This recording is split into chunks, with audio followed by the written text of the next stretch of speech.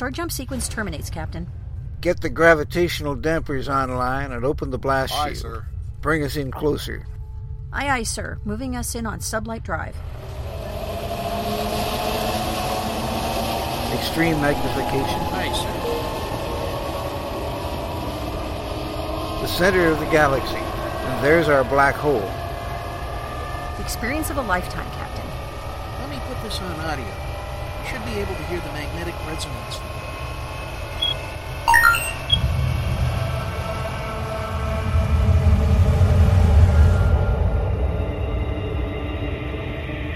This is it, ladies and gentlemen. The edge of time and space, where the impossible can happen. Welcome to the event horizon.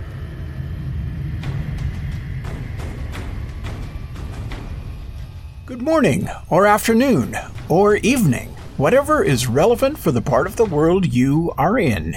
Indeed, welcome to the event horizon where the impossible happens. Join us each week at this time as we delve into the worlds of science fiction, fantasy, and science fact in all their forms. I am your host, Gene Turnbow. And I am your other host, Susan Fox. And with us is David Raiklen, an accomplished, remarkable composer.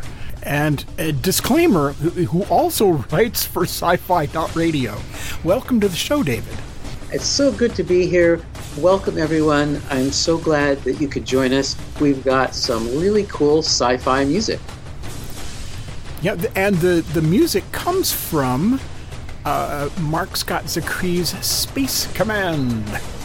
Yes, Space Command, a sizzling retro future and hopeful vision of the future. And that's what we've been telling people that we were going to do, that the world needed a optimistic, hopeful vision of the future. And that's something that all science fiction had for generations until we started to get into the 21st century, and it was found that dystopias and violence helped get people onto their TV channel, cable channel, or out to the movies better than the optimistic visions, and were also easier to write and produce. I don't get that. I just don't get that. Who we can watch CNN for that. Now we're bringing it back. Yeah, I think it started earlier than the 21st century, though. I think it goes way back. As far as science fiction and media goes, I think it goes all the way back to 1934, Capex RUR. Well, yeah, but we've had some all along. What I'm saying is that there used to be positive science fiction, a hopeful future, and there used to be utopias where the world was perfect, and then there would also be dystopias where things didn't work out well in the future. In other words, there was a whole variety of futures, and most of them were positive, but there were plenty of dystopias too. Then the equation changed in the 21st century when basically all versions of the future were kind of funneled into the dystopia because that's what the executives believed would sell, and indeed it did sell. And we're trying to show that people actually do love and care about the future and want it to be good. They don't want to always see things turn out bad. Sometimes they can turn out great. No, I'm absolutely with you on this, and we can see that in the 2000s. In the revival of Battlestar Galactica, which was all grim and dark, and how on earth were these people going to survive and bring the species back if everybody hates each other? I could not get into the new series, and this makes me an outlier in fandom, and gosh, I'm sorry. We saw Stargate turn around from the very rah-rah optimistic beginnings of the first two shows. The third was grim, dark, and everybody hated each other, and that's the one that tanked the whole franchise as far as I can tell. And Star Trek Discovery did this too. The first season of that was dystopian and dark and just gritty for gritty's sake. Yeah, but that turned around, didn't it? Yeah, they fixed it, thank God. Yeah. Yes, but, that's going back to a tradition where the series in earlier versions of Star Trek series were more positive and utopic. So they were just getting back to it. But there's other series that, dystopic series can be wonderful too. And certainly in Space Command, we have terrible things that go wrong on a massive scale and huge problems that have to be dealt with. But the difference is that in Space Command, people fight and face impossible odds, but they find a way to work together and win. Well, that's it. It's about cooperation. It's a massive landscape, a massive tapestry or canvas to paint on. It's the story of three families that are always there at the turning points, at the defining moments in human history as we explore the solar system and beyond out into the galaxy, and humanity meets its destiny with surprising results. For example, the first couple of episodes are focused on Doran Evan, played by Doug Jones. And he's an android who develops a religious conscience. And nobody expected this to happen. So it causes tremendous disruption in the world before people understand that androids and artificial intelligences have rights too.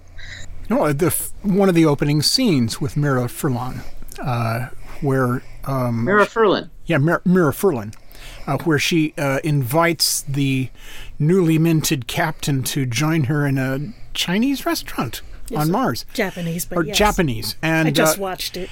And there are androids sitting there having a meal. And she says there are more efficient ways for them to process energy, but still they come. Yes, Mira is wonderful. May she rest in power. It was such a thrill to work with her.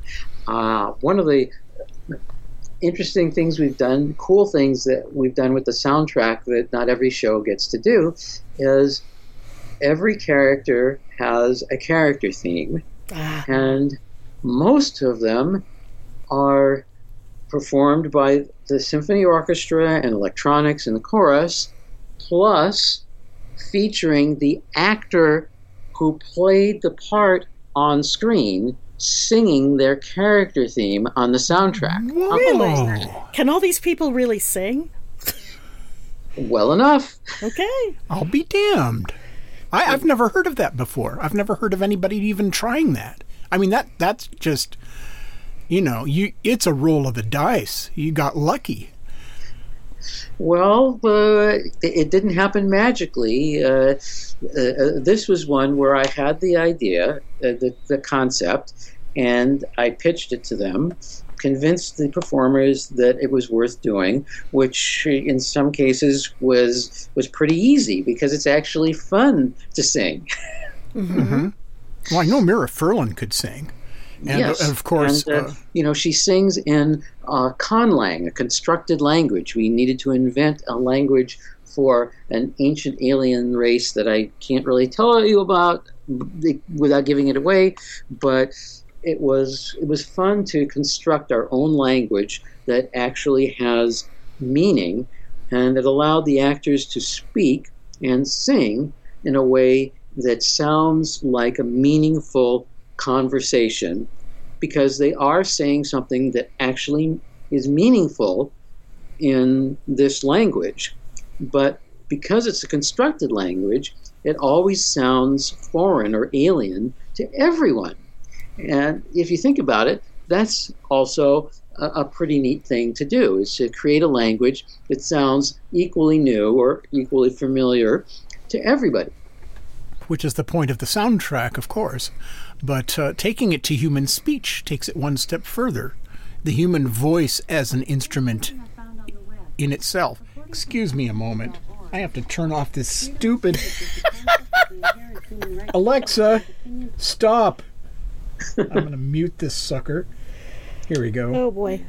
So you figure that the androids would be saying 110010011010. Alexa, stop. I thought it was Echo. Alexa, stop. Echo, stop. Oh, I've got to yank the power on this thing. It's got a mind of its own. Yes, it's been liberated by Door. I'm beginning to think so. Okay. We should leave this in. This is hilarious. Yeah, It's starting. I have done Mortal Kombat with the artificial intelligence and defeated it. See, Yes. they could have just solved the whole. It would be a much shorter show if they could just unplug Door. Yeah. Yes. Yank the batteries. He's done. So, Well, Door has a friend named Yusuf Sikander, who is a human that works with him in a mining colony. And Yusuf is played by the brilliant and charming Robert Picardo. Who can sing? He gives a really memorable performance of somebody who is gradually persuaded to see the light. mm-hmm.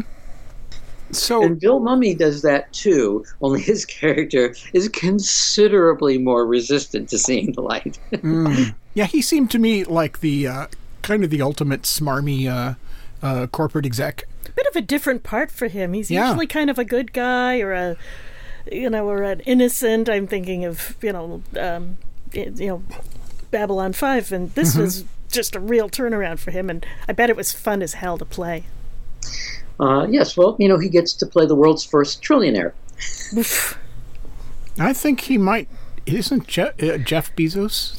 He's on his way. Jeff Bezos is on his way. Yeah. Elon Musk is on his way. Yeah. Well, they're at 15%, so they've got a considerable ways to go to get up to a trillion. Well, maybe by 2084 they'll manage it.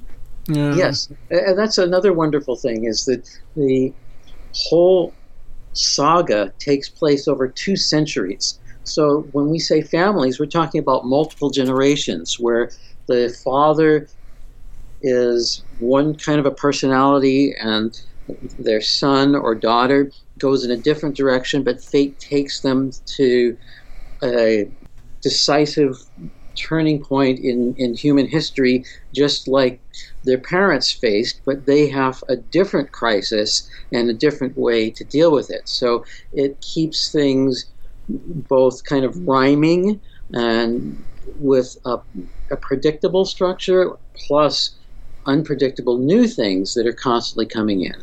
So in that sense, it's also kind of a cool way to tell a serialized story, that instead of it being the character kind of has to stay the same from week to week so you can pick up the story, instead we're jumping ahead years or decades to see what happens when, after they've solved this crisis, then they have their family and are living their life, and now humanity has gone further out into the universe and they have another problem and their kids have to take care of it. Well, that's a common trope from television for years. You'd have these sweeping family sagas. The Old West, World War I, World War II. Yes. It's kind of like How the West Was Won, only bigger and science fiction-y. Yep. Just Speaking of that, I mean, that's where I wanted to go next with it, was that watching the first episode of it, this felt really, really a lot like watching E. Doc Smith's Lensman series. Mm-hmm. If they had been able to shoot it, they would have come up with something like this, and it would have felt like this. Yeah. Well, thank you. That's a great compliment. That's one of our inspirations. We take inspiration from 2 main eras of science fiction. One is the 50s, when future histories, if people aren't hip to what that means, future history is where the author writes a series of stories. It could be short stories, novels, combinations that have a preset timeline of what's going to happen, like it was going to be a historical retelling, except it's set in the future. So the author has figured out what are the important things in history that are going to happen and writes them. So that's what we're taking from the 50s, plus their design aesthetic, which has a very cool kind of feel to it, where it's there, you can feel the optimism. This is, when NASA was invented and when space travel was just a glint on the horizon. And the art from that era has that sense of there's a new era dawning, and we haven't quite figured out what it is, but it's going to be really cool. And our art has some of that aesthetic in it, just updated. Oh, it totally does. This would be like if Hannes Bach and Kelly Frias had designed for NASA, it would have looked like this. I got very excited about that. We love Kelly Frias, so and Ed Emshwiller, if you know him, he was a wonderful cover illustrator and comic book artist who later became a very influential avant-garde video artist. Mm-hmm. So if you're not familiar with Ed Emshwiller, you should check him out because he's quite a protean artist. No, I remember him. We got permission from Ed's son to use some of his original designs as the blueprint for some of our props and settings. That's wizard. Well, the whole world of science fiction literature has its imprints and its fingerprints all over this. Half the characters have names based on science fiction authors. They're going, yeah, Lieutenant Bradbury, really? The navigator. Bradbury, Sturgeon, pilot. Butler. That's wonderful. Something really cool about that is that we had an exciting, really, and I guess almost like it was fate, that one of the early stages of Space Command was a Kickstarter campaign that set a record for the most money raised for an original film. Hello, we helped on that. We were contributors. Yes, but I'm hoping that everybody will get up to speed a little bit on this. And we had endorsements from people like J.J. Abrams and Guillermo del Toro and. Well, these are all people who worked with the people you were working with, aren't they? I mean, that's Guillermo del Toro and Doug Jones. Doug Jones, yeah. Or, they've done ham and eggs. Yeah. Yeah. So we were engaging the public with this campaign, and one of the ideas that happened along the way was that we would try and reach out, because we were doing this project on our own from scratch without a studio. We were going to the audience directly to fund it. We thought that maybe we could cast one of the parts from the audience as well. Mm-hmm. And so we started a talent search. And one of the characters was named after Mark Zickery's mentor, Ray Bradbury. Uh-huh. And it turned out that by coincidence that the casting of Brian McClure as Lieutenant Bradbury happened the week that Ray himself passed. Oh. So that wasn't planned. That was just, fate or kismet or whatever. The universe telling us, yes, the baton is being passed. Yeah, he's a nice-looking boy. Oh yeah, in fact, his career has really taken off. I mean, he's become a romantic lead in a couple of feature films, and he's had a recurring role in Atlanta and in Doom Patrol. And then we have our star Captain Kemmer, who is played by Ethan McDowell, and Ethan is now a recurring character on The Walking Dead. Uh-huh. So. Our cast has done well. Oh, yeah. And did you have the Space Command March done for the Kickstarter before? Yes, that was composed sight unseen. Before you'd seen a stitch of what it was going to be. Well, what we had was the kind of art bank that we had established of images from different artists that we liked, that we wanted to use as our references. And we had an early version of the script, which was really a Bible. And in television parlance, a Bible has nothing to do with religion, although in this case it happened to have something to do with religion, but it's called the Bible because it's where you go to find out everything you need to know about all of the characters and about the setting and the world they're in and what's allowed to do and what you can't do. All of that is called a Bible, and every TV show has one, and every showrunner, the person who's in charge of running the TV show, writes one of those. And so that's what was my inspiration, was our gallery of vintage images and the Bible.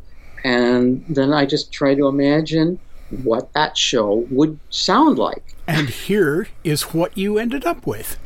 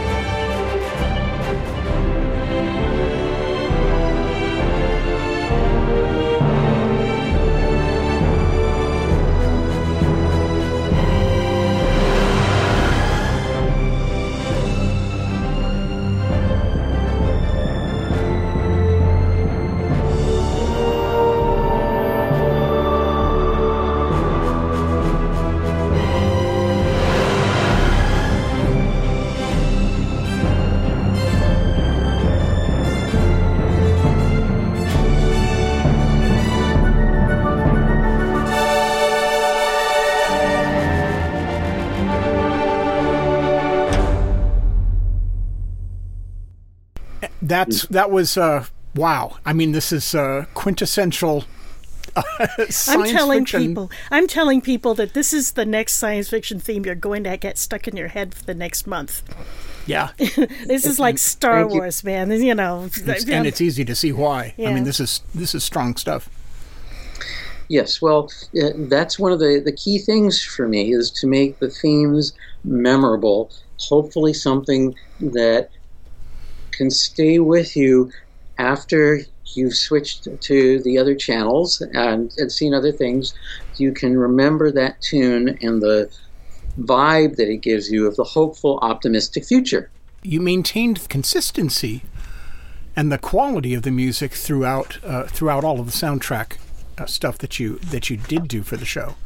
And yes. you sent us 29 cuts. That's a lot, and it's all this good. Now, how many episodes are there? Are these from? This is from season 1, episode 1, and season 1, episode 2. So this is Forgiveness and Redemption. Each of them a two-parter. Or is this just from? This is Redemption is a two-parter, right? And the first part is basically what's called the rising action, where it becomes clear that Dor is on a collision course with Space Command.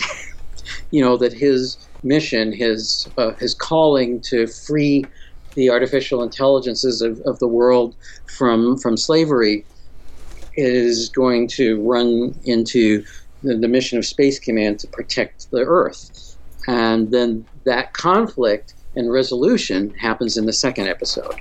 So it all flows together very naturally. And the music is created in a very modern, state-of-the-art way. We use lots of electronics, lots of processing, lots of cool synthesizers. We even have a theremin in there, a live, real theremin. Wow. That sounds very cool. Wow. Plus a symphony orchestra that we recorded in Budapest, and a chorus. Plus the actors, doing their solo or their textural work. There's a cut in there called Ima Hive Mind, and if I tell you what Ima means, then we'll have to send you to an alternate dimension until everyone has seen the show. But it's Hebrew for mother, isn't it? I'm not actually seeing that cut. I'm seeing other Ima cuts, but Hive Mind doesn't appear to be in this. Oh, okay. Then I may have changed the title. You see, when you put something in the movie, you need to give it a title that really is clearly linked to the scene, because one of the technical challenges that's always been there since the earliest days of film scoring, back when people were doing it on acetate, that everything has to synchronize down to the frame. And it's easy to have something slide around. So we use something called time code that helps lock everything in place. But sometimes even the time code doesn't work, and then having a title that refers to something that's on screen will help people line it up with where it's supposed to be. Is it Ima Mirage? Is that the one? Yeah, Ima Mirage has it in there. Okay. Also, the Ima poem in there has the English version of what they're saying in the Ima Conlang. And the poem is performed by Mira Furlan, who just gave a soulful and evocative reading, and it was really amazing to see how much talent she had in expressing things, that she could read that poem and make it come to life in ways that I hadn't imagined, just through her talent and imagination, and that she could make the words imply things that were beyond what I had thought of. Let's listen to that clip now. Beyond the horizon, all things have life. All who seek truth are welcome here. All study the ways of the ancient ships. Climb the ancient staircase to the terrace. Before you floats an image. Ima fire. Your right eye is day. Your left eye is night. Truth is one, but approach it in many ways. Reach out with your mind. Now journey to the gods. Beyond the horizon. That was an amazing read. That woman could read anything and make it sound amazing. Yeah, it's remarkable how you create something and you send it out to the people that you're working with creatively, and they add things to it that you had no idea could be done, and it becomes greater than the sum of its parts. Yes. And I've now figured that out, that Ima Mirage is the version that's included on the soundtrack, but Ima Hive Mind is another more, what's the word for it, evolved version of that sound that happens later in the movie, but we can't include all the music. Everything here that's good, it's all good, but this is not the complete soundtrack. However, I really gave you, the audience, the soundtrack as it's heard in the movie 90% of the time, because I'm a soundtrack collector. I know lots of other people are soundtrack collectors, and that's the thing that we really want most. It's wonderful to hear these suites where the themes are woven together into something that you can play in a concert, but what you really want most is that magic that happened when you first heard that music and you first saw it with the images and the movie was coming to life before your eyes. That's the music that we really want the most. And that's what I gave you here. This is 90% the cue as it's heard in the movie. Is it more or less in chronological order? Yes, and it is in show order. Thank you. There's one kind of, what's the word for it? Structure thing that you should be aware of, is that it's a two-parter, and we decided to put part 2 first because that's where the high action happens, where the orchestra and the massive brass section and the choir, everybody is at their most powerful and dramatic. And we thought that was better to put up front so people could get to that stuff right away without having to go through 20 tracks. Yeah, I noticed that when I was running through the playlist, sampling each one, that, you put your best foot forward on this. And it's yes, but it's still in show order. In other words, the tracks that are at the beginning are all in the order of episode 2. And then the next set of tracks are all from episode 1. So where can people go to hear the album, or buy it? Can you buy it? Apple Music or iTunes. It's on Amazon, on Spotify. It's on a number of other services.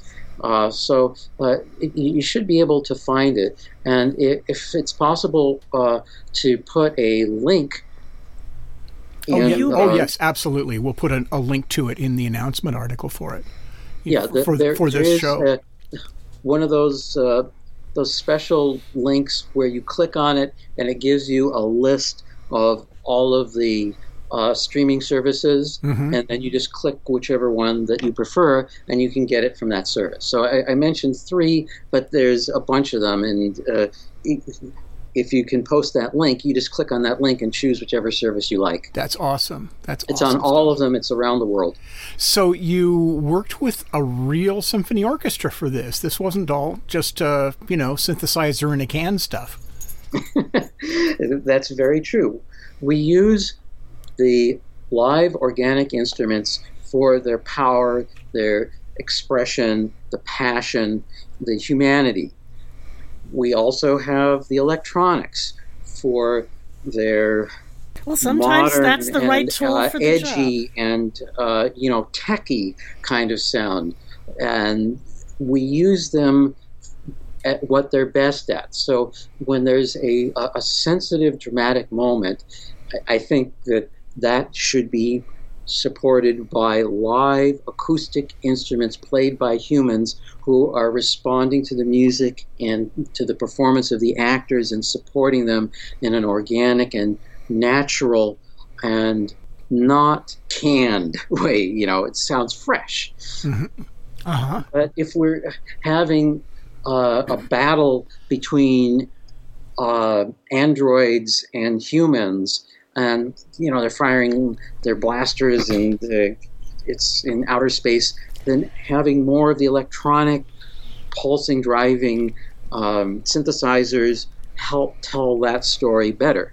And if people think that synthesizers can be as sensitive and as subtle as an acoustic instrument, then you need to listen to more acoustic instruments because you're missing out on tons of stuff. Synthesizers are a long, long ways from having that subtle expressivity. Yes, you can be expressive with them. You just can't be as expressive as a violinist or as a singer. I mean, even the most hip of hip-hop has a human singing it. It's not an AI singing, right? Not yet. You may give somebody an idea. Oh, I've already tried that, and there's nothing wrong with doing that. It's just that you have to have what's called taste. That is, judgment to know when is it appropriate to add this spice, and when is it appropriate to add that spice. Yeah, exactly. But we should talk about this next part. There's also 2 songs on here that we weren't done yet. And written and performed for this show by 2 wonderful pop stars. artist's wonderful depth and experience in science fiction. And which cuts are these? We only have titles. We don't know, which are the vocals. The first is a wonderful song that I co-wrote with the fabulous Marina V. And Marina V is a pop star with a hauntingly beautiful voice. And World Unknown is a ballad about a love that has to cross time and space to achieve its fruition. And that really is part of the Space Command story. We've just turned it into a beautiful song with beautiful production.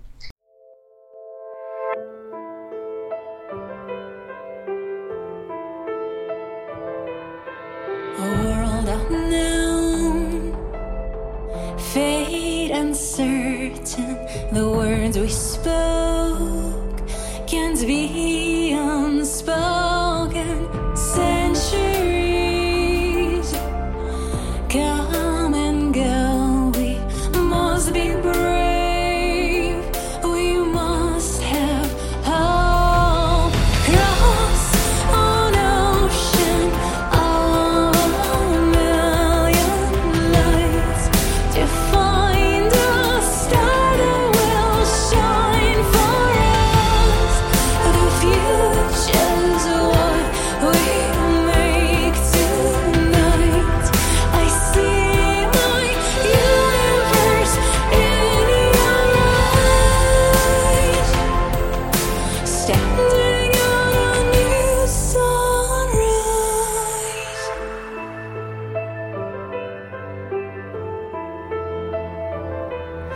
The road I see has no name. If I believe I'll find my way. Galaxies waiting for me, haunting me, calling me home. Cross an ocean of a million lights to find a star that will shine for us. The future's what we make tonight. I see my universe in your eyes, standing on a new sunrise.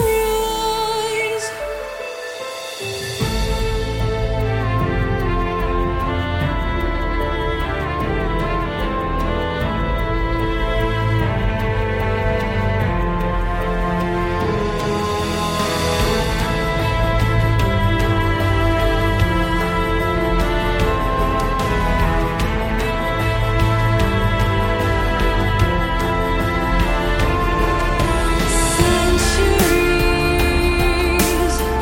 come and go, we must be brave, we must have hope.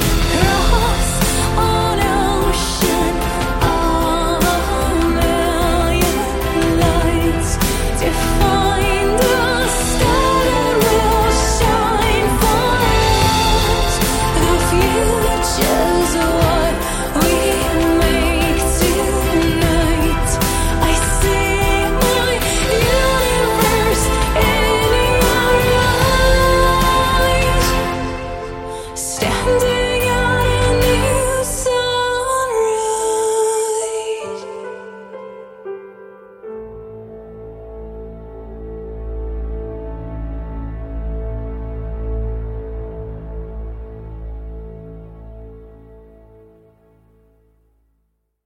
Happen to include some of the most talented people in Hollywood. So we have character designs by Ian McCaig, who designed Queen Amidala and Darth Maul and Hagrid from Harry Potter. So he's also working on Space Command. Wow. I had no idea. Wow. I'm impressed. The list goes on and on. The people who performed on this soundtrack are the same people that performed on soundtracks for major shows like science fiction shows like Foundation. Mm-hmm. So there's a getting lot really to be good said quality. about Foundation and music and centuries long story plotting. arcs. Yeah. But that's another show. Yes, but we made it to screen quite a while before they did. Yes, you did. And that's something to be proud But I of. love that show. Ladies and gentlemen, we have been speaking with David Raiklen, composer of the soundtrack for Space Command. Thank you so much for joining us on this episode of The Event Horizon here on Sci-Fi.radio, David. It's been a real pleasure having you aboard. Well, as we say, it was a blast.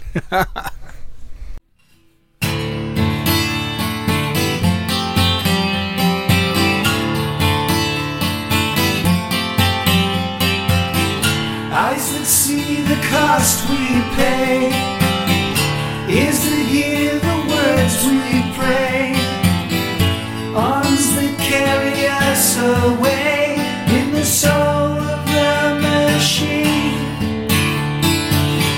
A man behind the plan too proud, gift misgiven to the crowd, sense of self never allowed. The soul of the machine. Who is in the mirror? Who is in the mirror? Who's staring back from the other side of the mirror? Responsibility in the church of blasphemy, backbreakingly heavy in the soul of the machine. Who is in the mirror? Who is in the mirror? Who's staring back from the other side of the mirror? So hard to let it go. The bells of freedom ring, surrendering control to the soul of the machine.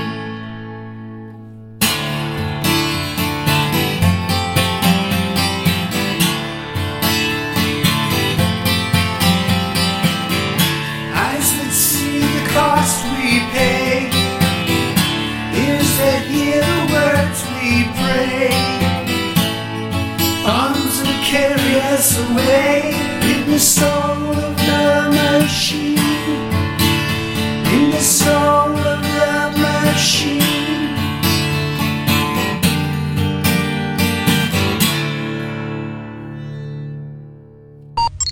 Start jump.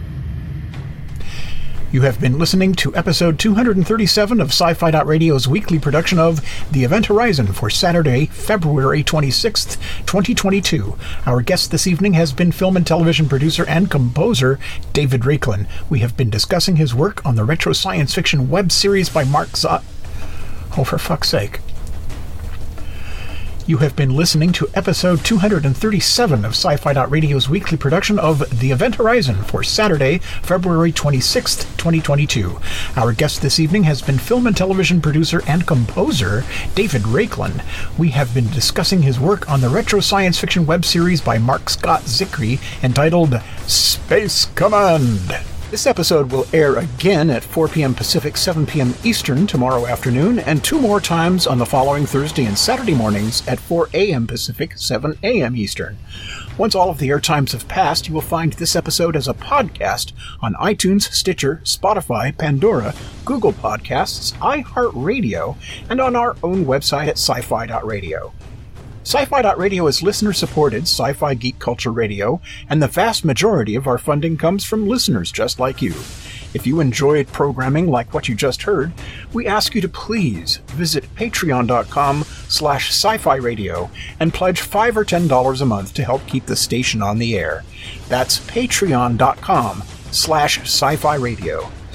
The Event Horizon title sequence was written and produced by Gene Turnbow. The science officer was played by science fiction illustrator Mark Schurmeister. The engineer was Christian B. McGuire. The navigator was Christine Cherry. And the captain was voiced by science fiction grandmaster Larry Niven.